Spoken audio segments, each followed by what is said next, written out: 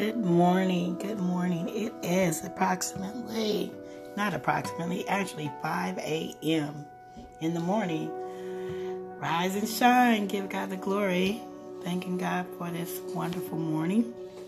I've actually been up since 2:37 this morning.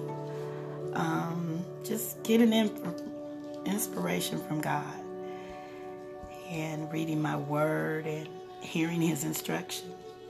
And a thought came to me this April morning, April 17th, 2020, a reset, that God is not ambiguous.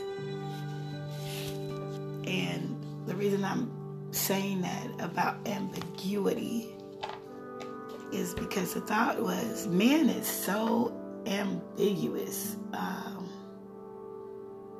in how he discerns the scriptures and how he discerns life, and that ambiguity is a distraction from the truth. It doesn't allow us to get to the truth because we're always asking ourselves a question. Did he mean this or did he mean that? Well, every word that proceedeth out of the mouth of God, he meant, and there's no ambiguity in it. I was reading in Deuteronomy 16 and I believe 17 this morning. Well, the book of Deuteronomy, period. I'm doing the Bible in 1 year. And the laws and the things that God was telling them they needed to do. And he's talking to his chosen people. There was no ambiguity in it. Obey the Lord your God with all your heart, with all your might. Respect and honor your parents.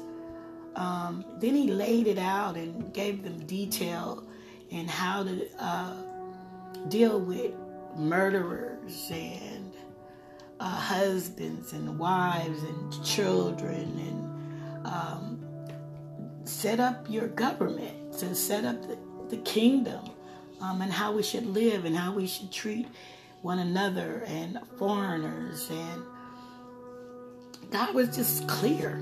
There was no ambiguity in there. There was no slipping your idea of what you thought was right in there. He was just straightforward and to the point. That's so refreshing for such a time as this. Because we're living in a time when everything is questionable. You know it's a lie, but you don't know it's a lie.